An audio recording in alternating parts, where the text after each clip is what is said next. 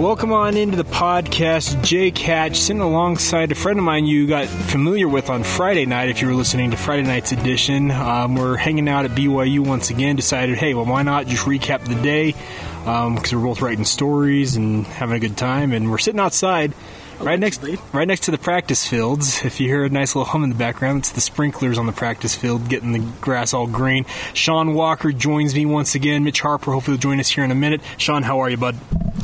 You know, same old. I mean, I can tell you what, I in the three-man podcast co-host race that is your new podcast here, Jake Hatch, I think I'm beating out Mitch Harper in reps. Okay. Mitch Harper's not even getting reps anymore. We just X'd him out of the reps completely. Mitch, come over here, actually. Let's have you sit right here. Mitch Harper just finishing up his work, his stellar work on 24/7 Network, so always good to get Mitch's thoughts on things. So Sean says that you are getting more reps than him in the three-man podcast hosting race. You know, that was strategic what I just did here, because it was... I was like Joe Critchlow just now. Am I out? Am I in? Don't read anything into the intro, guys. Don't read anything into it. But interesting day that I think we can look at and say maybe this was the practice that was kind of a key turning point in BYU determining who their next quarterback is going to be. Yeah, let's recap this real quick. So we're out here during the media portion of practice. We got to watch, probably 30 to 40 minutes of practice today. And they have an 11-on-11 portion that the media normally gets to watch. And we saw 3 quarterbacks get reps in that portion today. First was Tanner Mangum, number 2 was Zach Wilson, and then number 3, it's not the name you're expecting, Jaren Hall, of all people. The true freshman off an LDS mission gets the reps. No Joe Critchlow, and that's what Mitch is talking about here. This could be a turning point here where we might have almost a tipping point towards indicating who the next quarterback might be. But, of course, Jeff Grimes, when asked by the venerable Jay Drew, hey, can we read anything into the fact that Joe Critchlow got no reps? He says, don't read anything into that. I think people are going to read into it. He was kind of really quick to say don't read anything into that, too. Yes, he was. I mean, for what it's worth, if you really don't, I won't go there. I won't go there. I mean, just if you really don't want people to read into it, I think usually the easiest way is, just say, oh, yeah, it just happened, whatever. Yeah. But the way that he started with don't read anything into it. He says we're working on a rotation. Message boards are going to be a fire, I think, with what this means. As they probably should, right? I don't see how any way that it's not going to... Speculation's going to be going on. And who knows? Maybe it is that Joe Critchlow simply they just had the way the reps were divvied up maybe earlier on in practice. He got his reps and that was it. But I thought it was significant that in a 3-man quarterback race that has been mentioned throughout the summer, we saw 2 of the quarterbacks and not one of them. Yeah, it was pretty significant. I mean, it should be noted that Critchlow did get reps in 7-on-7 work, but still, he wasn't in the team portion. When I say team portion, 11-on-11s, which is kind of the barometer, how we kind of get a feel for what the depth chart is kind of looking at least trends. They change things up, like you see Isaiah Kafusi at Bo linebacker today, backup.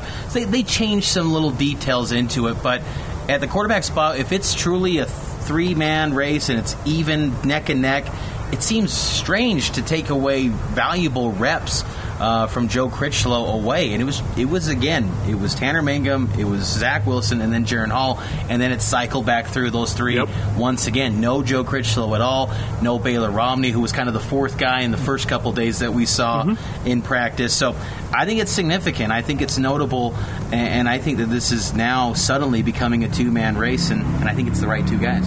Yeah, I would tend to agree with that. I thought that Tanner Mangum and Zach Wilson looked on point through the first few days that we've seen in practice, and I'm with you, Mitch. I think that it was the balance was tipping towards those 2 guys, and today might have really indicated that, hey, it's finally starting to tip, and they're gonna narrow it down to 2. And it kind of lines up, I guess, because they said by the end of the second week, leading up to fall camp, they wanted to make a decision, so it lines up with the timeline here. It really does. It makes a lot of sense, and I think that speaks to Zach Wilson and the addition that he's been to this BYU football program. I mean, where would they be without Zach Wilson? I think he's made everyone better in that quarterback room, and And I just think that his skills, I mean, the anticipation throws that he made to Anoke Lotulelei over the middle today, he just made some great throws that you just usually don't see from an 18-year-old kid. And maybe he's just the new fancy toy, and it seems so much more exciting than Tanner Mangum, who was getting busted up against Portland State, or struggling, albeit against Portland State, and losing to East Carolina and going down against Fresno State. So maybe that's where maybe getting enamored with Zach Wilson. But both quarterbacks I thought looked very good. Tanner had a few balls that floated a little bit on him that would have probably been picked otherwise in a real game. But honestly, I think that it's these two quarterbacks. I think these are their top two. Yeah, I tend to agree with you, Sean. You have any dissenting opinion on that take, or do you? I mean, I would caution a little bit reading too much into what we're seeing out of media availability, because I mean, just like every other college football program in the country, media viewing portions are getting shorter and shorter. We're seeing less and less of practice and what may be actual valuable work. I mean, maybe Joe Critchlow was taking it easy for the last half hour practice because he was getting worked to death for the first hour and a half. I mean, that's entirely possible. And I don't want to necessarily say like Kalani Sitake and Jeff Grimes are throwing a red herring in that regard. But I don't know if you can necessarily read what's in the coaches' heads based off of 30 minutes of practice. That's all. Certainly, I do agree with you, Mitch, in that it is entirely possible that things have been trending this way, where Tanner Mangum and Zach Wilson are starting to separate themselves a little bit in this quarterback battle. But oh, come on, let's have some overreaction. Again, let's have some overreaction, Sean. It's a half hour. This is gonna be crotchety old veteran sports writer here in me, but I have a really hard time making too many assumptions based on football practice, right? Based on football practice, based on the limited amount of time that we're able to see now versus 10 or 15 years ago when we could hang out on the sidelines and yuck it up with anybody. Sit on LaVelle's golf cart. Chat with Roger French while he was swearing at the offensive line or something like that. True story. I think that's kind of the age of media that we're in, but go ahead and speculate. I mean, it's fine to speculate. It really doesn't hurt anybody to speculate. It's fine. Could the media be so, or the coaching staff be so diabolical, as our friend Jay Drew said, that they're throwing us off the scent? Like the headlines, Arizona folks are going to look at this. They're probably keeping track of all the headlines. Oh, yeah. They're looking at us thinking, Zach, do we need to zero in on Zach Wilson, Tanner Mangum, and have a total curveball thrown at him?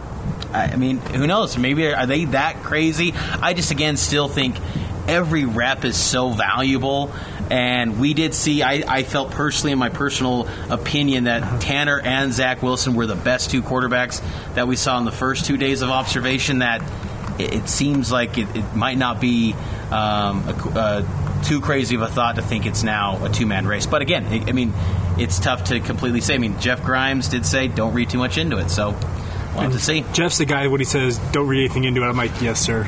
He's just got a strong voice. He's one of those guys that you just respect. He commands authority.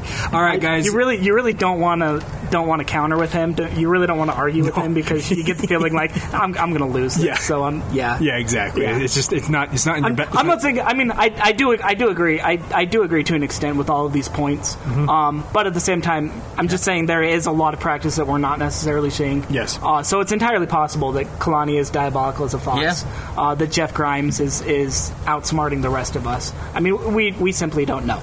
That being said, it is fun to speculate. Let's speculate. I think Baylor Romney is going to be the starter on September 1st. Oh, there we go. I like that. Okay, there we go. We've got Sean to finally take a take. I like it.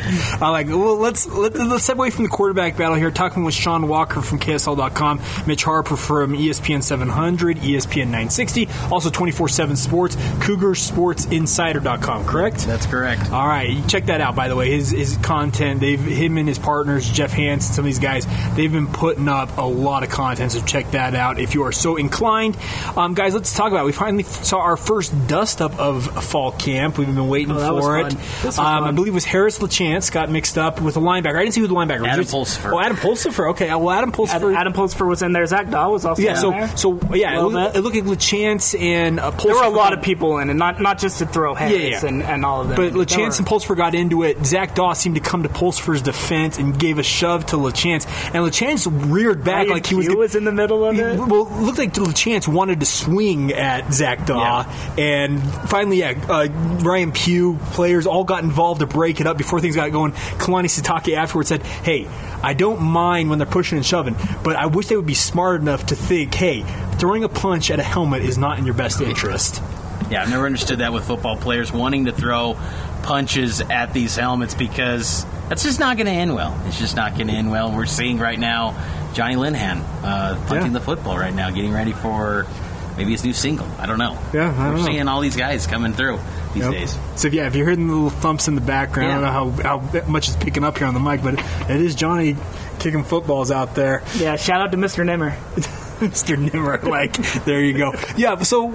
I did really like about the scuffle when Jeff Grimes was asked about it. This might be the quote of the day. He said, "I'd be concerned if we didn't have any." Yeah, exactly. You almost don't mind seeing guys get into it a little bit because it means they're really getting after it. They're really starting to get after each other. Again, you don't want to see anybody get hurt necessarily. You don't want a broken hand because you punched your teammate's face mask. Yeah, that's not stupid. Smart. Yeah. But a little bit of fire is good. Yeah. A little bit of angst, a little bit of, oh man, this guy just made me look really, really bad. I want to get after him. And that was something that was a big thing in spring too. It felt like every day in spring ball we were seeing fight after fight after fight. So and Kalani got a little fed up with the ones in spring because it became too much. It was almost distracting. Yeah, it was almost and you felt like at times guys were almost forcing it to be like, yeah, well we're into it, coach. Like look at me, like okay. We get when guys yuck it up, they want to get after one another. But yeah, when it becomes almost contrived or forced, it becomes too much. I just thought that was kind of fun. We always kind of look forward to seeing the first dust up, and that's only during the media portion. There could have been dust ups before now that we did not see because, like Sean mentions, we see half an hour of roughly 2-hour practice every day. So there you go, guys. Squally Canada talked today to the media. One of the better interviews on this team. I think he's criminally underrated when it comes to his interviews. He doesn't, I guess, talk to the media a lot. I guess it's almost the media we forget to talk to him, but when we talk to him, it's great. He talked a lot about Bo Hodge and what Bo Hodge has brought to this running back group, and I think those two guys, along with Lopini or Zach Katoa, whatever you wanted to call him for his first name, I think you got your three-headed monster. Well, I've been surprised that Squally's been talking to me because we thought, in spring ball, he's kind of was saying he was going to take the Tijon route and not talk to the media, but I'm loving it because at media day he was great, and then today he was fantastic as well. So his story is great. Relatively quiet for him so far through fall camp, at least from what we see. Today, though, it was notable. He was what appeared to be the primary running back next to Tanner Mangum on that first team office, which was a different change of pace because prior to that we've seen Lopini Katoa as that primary back. So I thought that was good for Squally, and he's going to be someone I think is utilized quite a bit this season in the goal line. We saw it in the spring game. He had 3 touchdowns in the spring game. I think you can see that a lot. You saw glimpses of it today as they were kind of working on a shorter field this afternoon. But I think Squally's going to be someone that's utilized in that situation quite a bit. I don't know if we can reasonably expect maybe another UNLV type of performance like he had last year. That'd be great. But we have seen enough to where maybe he can give you that hope. I still think he's maybe BYU's number 2 running back right now. Well, and as much of anything, because it's not as sexy of a competition as the quarterback competition, but there's a legit running back competition right now with this BYU team, and I think what Squally Canada is bringing as much or more than anything is just leadership in this group, and you can really see him starting to get after guys and also starting to mentor guys, speak up when he needs to speak up, lead by example when he needs to lead by example, and guys are noticing. I mean, several players, we're only a week into fall camp now, and several players are already starting to identify Squally Canada as that's one of our leaders. Yeah, that's one of the guys stepping up. That's one of the guys who's voicing his opinion, who's not afraid to lay in to some of the younger guys if they're messing up or if they're doing something wrong. So whether he becomes the number 1 running back on the field or not, I do think that's yet to be determined, certainly. But I think he's going to have a big voice in this room, and that maybe is just as important from a guy like Squally Canada. As much how many yards and how many touches he runs for, just simply being that guy just in the middle of kind of that running back pyramid, that mentor, if you will. Yeah. One other position battle I want to talk to you about on the offensive side is the center position. I think Jake Jimenez has been one of the early revelations of this fall camp, really pushing James Empey, who was kind of... Most people expected, hey, James Empey's going to take over this job from Tijon Koroma, who's a 4-year starter. But Jake Jimenez, who has been around the program, I believe he's a junior now, he has been as good most days, if not better than I thought James Empey has been. Yeah, he's looked really good so far. I think that's a great point, Jake, because last year he had that devastating, ACL injury in the spring ball when he went down to Dixie. And he's really put on a lot of weight. He's kind of a blueprint of what Kalani wants in his offensive lineman, because he came in around like 270 when he was originally committed to Oregon State, really relatively thin by what Kalani wants, and now he's starting to get humongous, is what Kalani likes to see, and he has done a nice job, because I really thought going into camp that James Empey was pretty much going to solidify that center spot. Maybe there was a puncher's chance. Tristan Hodge goes to center, and you see Empey maybe at guard, but no, Jacob Jimenez is legitimately trying to push Empey. He's got a lot of road to make up, because he still wasn't 100%, I thought, in spring, but I think he's doing a really nice job in camp, and he's also a good interview, too. I really like Jacob Jimenez. Well, yeah, and Jeff Grimes mentioned today that they're still rotating 3 guys at the center spot, and that includes Tristan Hodge, who's still working there, and that position is by far one of the positions I think BYU fans took for granted, because Tijon Koroma was such a rock there all 4 years he was here. Best wishes go out to him, by the way, with the knee injury that got him waived with the Kansas City Chiefs. Looking like if he clears waivers that they will bring him back to the Chiefs and put him on injured reserve this year. But I think it shows something that Tijon Koroma, as an undrafted free agent, late undrafted free agent pickup by the Chiefs, was running with the number 2s there in Kansas City. So that just shows how much he meant to this BYU program. I think BYU fans may have almost taken for granted with his ability to really lock things down in that pivot position. All right, let's go to the defensive side of the ball here, guys. At cornerback, Kalani Sitake mentioned today in post-practice interviews that he really likes the depth at the position group right now. Who has stood out to you at corner so far in fall camp? Michael Shelton's really stood out. I think Shelton is BYU's best corner right now. I think Shelton has been a great story thus far. I think Chris Wilcox still hasn't taken that leap that I think Elisa Tuiaki suggested he has in media day, because I was really expecting. He was tossing around words of this guy is an NFL prospect, speaking of Chris Wilcox. We did hear that, yes. And I just haven't seen that leap to warrant that type of praise. I think Chris Wilcox is going to be a starter, but when you throw around the word NFL, I'm expecting to where you're not going to have any issues defending BYU's receivers. So I think Shelton's been the best corner. I think Wilcox is going to be that second guy. I think there's some concerns, though, with depth, and you have to wonder at what point do they say, Troy Warner, when you're fully healthy, you go back to corner, or Dayan Ghanwoloku. So that's something that'll be kind of interesting to follow as we go along, get closer to Arizona. But for me, Shelton right now is that best corner that BYU currently has. Sean, your thoughts? Yeah, I really like Sheldon as well. I think he's going to see plenty of playing time this year. I don't know if he's a starter just yet, but I think he's going to get tons of playing time. He's certainly rising up that depth chart, and I've said it before, I still think that BYU's best cornerback on this team is Troy Warner. I'm still not entirely convinced about his move to safety. I don't know if it's 100%. One of his position coaches, I should say, Preston Hadley, did tell me at media day as well that it's not a totally done deal. Okay. His move to safety, it's likely done. They would like to move him to safety, but they're leaving the door open for him to multitask, go back and forth, or even go back to cornerback full time if they really need him to. So I still think he's one of, if not the best cornerbacks on this team, and I would not be shocked to see him move over, or at least part-time move over, because I also see a lot of really good safeties on this team. Yeah. I saw. I think even young guys like Drew Jensen. I've liked what I've seen out of him these first couple of days in camp. And missionary. Yeah, recently returned missionary, former quarterback at Brighton High School. Mm-hmm. I think he's going to get tons of playing time as a freshman, and I think guys like that are going to just kind of, even if they're not the starting safety, they're going to kind of creep onto the field more and more and more, and it's going to allow somebody like Troy to be able to multitask. Yeah, and Shelton, I love his tenacity. I love everything about him. My only concern is he's listed at what, 5'9", 5'10" on the roster, and he's 5'8", 175. There you go, 5'8". Okay, that's a generous 5'8". I think he's 5'8" at best. I'm 5'6", and I look him in the eye during. Okay, fair enough. There you go, for what it's worth. So with that, okay, like I said, I love Shelton. I love his ball hawk mentality and whatnot.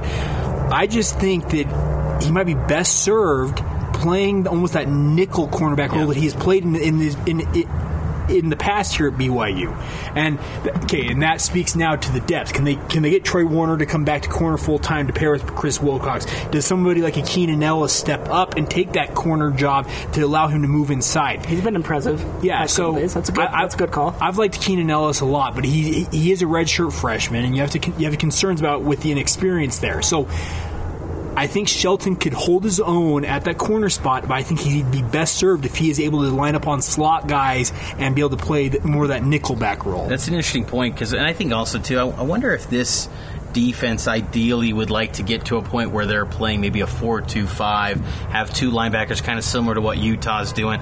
Just a thought. I mean, I don't think they have the depth right now to really pull that off, and I think their linebackers are a little bit better than maybe I thought they were coming into fall camp. But, Shelton, that's where he did thrive back in 2015, and he really doesn't fit the mold of what Gennaro Guilford and Ed Lamb like out of their corners. Yeah. Usually it's 6'1", 6'2", maybe young. Maybe don't have the greatest offer sheet, but they got the measurables. They got the sub-11 100 meters. Yeah. And that's what you see in like Malik Moore. Yep. That's what you see in Isaiah Harone. Guys that are kind of running in and out at times with the second team defense. So, but Shelton, I just think that his kind of like a little bit like Tanner at quarterback is that he's older, he's been through it, he's bounced, he's battled, he's fought some adversity because he's fallen out of favor. In 2016, he was playing not at all. Yeah. Shelton was. So I think there's something to that there, and I think that Shelton has performed well. I mean, you saw it in day one. He was probably the only guy that could even hang with Dylan Collie. Yep. So I like what I'm seeing from Shelton. Yeah, Dylan gave him props. He said, this guy hung with me. He armbarred me off a ball. He did everything right. So, yeah, we'll see what happens there. All right, guys, last thing before we wrap this up here is I want to talk a little bit about this defensive line. There's been a lot made of the pass rush last season. If BYU can improve that with the guys they have on the roster. Corbin Kaufusi sounded very confident they could fix things in post-practice interviews today. They have guys like Devin Kaufusi, his younger brother, who have come on the scene. Uriah Leatawa, who I spoke with today, is back from a back injury. He said he's dropped some weight. He said he's feeling a lot better now. Do you guys think that the options on the roster right now can improve this pass rush? Sean? I don't know. Maybe that tells us everything we need to know right there. That's a great question. I'm not super high on this defensive line right now after the first couple of days of practice. Okay. I'll be completely honest. And if Corbin Kaufusi and the likes of them are listening to this and they want to take it as a challenge, that's fine. Go ahead. You know I like you guys personally, but railroad spike you into the ground next time they see you. That's fine. Okay. I mean, he can block me on the basketball court any day, so why not? I haven't been very impressed by this pass rush in general, and I'm not entirely certain. Fall camp's also a dual-edged sword where I'm not entirely certain if that's the offensive line getting better or the defensive line maybe not coming up to the standards. We're also in the first day of shells here in fall camp in Provo, and so that may play into it as well. Again, we're barely a week into practices, and so these decisions and viewpoints and opinions and whatever are going to change almost hourly, if you will. Well, I think too. But I haven't seen that pass rush that I think Kalani Sitake and Alexa Tuiaki want out of their team right now. Yeah, I think you're spot on there, Sean. I think that with fall camp, you just want to see like those flashes, those moments. Maybe not every single play the pass rush is dominating because, like you said, it's kind of a double-edged sword. Yeah. Because you're also then seeing, is that huge concerns about the offensive line, and this offensive line is projected to be pretty good, and I think they will be. But yeah, I think this pass rush, there's a lot of question marks. I mean, can BYU legitimately create a four-man pass rush consistently? And I don't know if they can, because because whenever you think Tuiaki, you think Kalani running defenses. You think back to that 2014 Utah defense, Sac Lake City, and they could consistently create a 4-man rush up front along the defense line. I just don't know if they can do that right now, and I think that's where then maybe your cornerbacks are getting tested more. Everything then, it all relies on Kalani's defenses along that defensive line, and I still feel like right now, I'm with you. I don't think the pass rush is where it needs to be. I do like Corbin Kaufusi a lot. I like Kairos Tonga as everyone else, but I think guys like Devin Kaufusi haven't been as good as we saw in spring. Trajan Peely, okay, you know what he is. Uriah Leatawa, Alden Tofa. When are we going to see that leap? So there's still a lot of question marks for that group. Talented, but a lot of questions, not enough answers. So, Mitch, going back to a point you said, you feel like this defense is shifting. They would like to maybe down the road move to a 4-2-5. I tend to agree with you, and I think that's why a guy like Zane Anderson is playing this flash linebacker position, where he is a hybrid safety linebacker, where he probably projects as a linebacker to the next level if he does make it to the next level. And these coaches realize, hey, if we can bring him up and play him as a linebacker, that gives us those 5 defensive backs we need to play in pass coverage, and maybe that frees up a guy like Sione Takitaki and Butch Pau'u to do more of their stunts and help with that pass rush, generate it. Yeah, I think so. I think that's what the direction of this defense eventually is going to go to. And you see these offenses that BYU faces obviously unique schedules every single week where they got this variety of offensive attacks they're seeing, but I think the 4-2-5 is something that can serve BYU very well. But I oddly enough, I feel like I'm getting more questions about this defense as time goes on this offseason than the offense. I feel like the offense is showing the ability that they're going to get a first down. They're going to avoid some 3-and-outs. Last year, you just didn't know if they could get a first down. Whereas this year, I feel like they've shown enough that they're going to be better than a UMass. They're going to be better than an East Carolina. How good is that for the fans? I don't know, but that's still, I think, leaps and bounds better than what they were last year. Whereas the defense, I think it might be status quo to what we saw last year, and I just don't think that's going to be good enough for the type of teams that are much better in the month of September this season. All right, guys. Sean, sorry, go ahead. Well, no, I do agree with that to a significant extent, Mitch, because I don't think there are enough questions that have been answered with what BYU has lost on defense over this offseason. I mean, trying to replace a guy like Fred Warner, that's pretty close to generational talent around here at linebacker. I don't know if BYU's done that yet. I haven't seen. I should say I haven't seen it, and again, 30 minutes of practice, whatever, but I haven't seen anybody to truly replace Fred Warner at that outside linebacker spot. I don't know if I've seen anybody to replace Micah Hanneman at safety.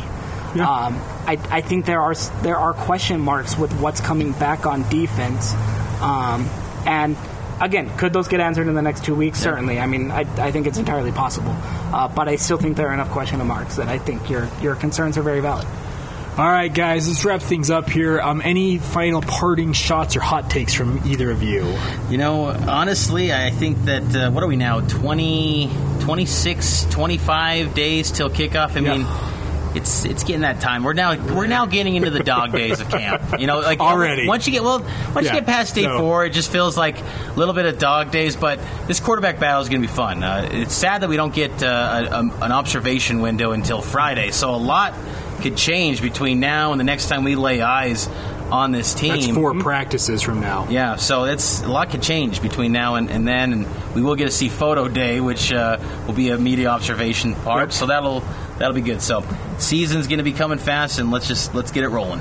All right, Sean, anything from you? Photo day is always my favorite day of fall camp, guys. It is a good day. I can't wait for Wednesday. You get some good conversations out of it, but we just don't get to see any practice, which is the bummer part. One of my favorite personality-driven pieces came from last photo day. It was Ula Tolutau. Oh, okay. May he rest in peace. He's currently not on the roster. Yeah. But he was just hamming it up at photo day. It was great to watch. It's great to see guys away from the football field a little bit. You can see their personality. Really have some fun there. All right. Again, it doesn't help determine your quarterback battle, but it's fun. Still fun. All right, Sean, Mitch, I can't thank you enough for taking the time. It's always fun to catch up with you. And maybe we'll do this again on Friday once we actually get to see practice again, and we'll see where we stand at that point. Thanks again, gentlemen. No problem, guys.